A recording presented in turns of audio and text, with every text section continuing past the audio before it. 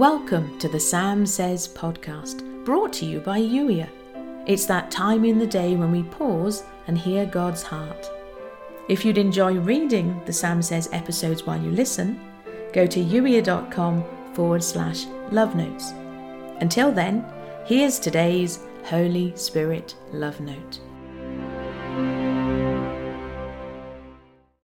Do you believe that I have already prepared a solution for every problem currently on your mind? You say that you do, but your actions and your thoughts sometimes suggest otherwise. I have gone ahead of you and prepared the way. There is nothing on your mind that is outside of the remit of my care and attention, and I am moving and working in all things, including these problems, for good. Your problems only seem like problems because you don't yet know the answer. So I'm inviting you instead to think of each and every problem as an opportunity. Each problem is an opportunity to trust me, an opportunity to see me move in an incredible way, an opportunity for you to be reminded of just how brilliant I really am. Yes, you are being invited to partner with the one more brilliant than you can possibly comprehend. And guess what? That makes you unstoppable when you embrace each and every opportunity. I'll go ahead of you, clearing and paving the road.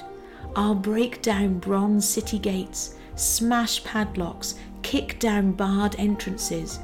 I'll lead you to buried treasures, secret caches of valuables, confirmations that it is in fact I, God, the God of Israel, who calls you by your name.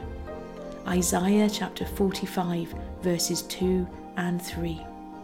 And today's journal prompt: what is the opportunity in front of me today? You've been listening to the Sam Says podcast, brought to you by Youier.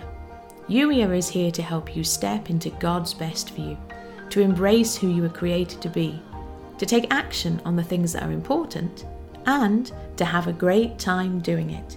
And if you know someone who'd benefit from the Sam Says podcast, please do share this episode with them. And thank you for doing so. In the meantime, thank you for listening. I look forward to catching up with you in the very next episode.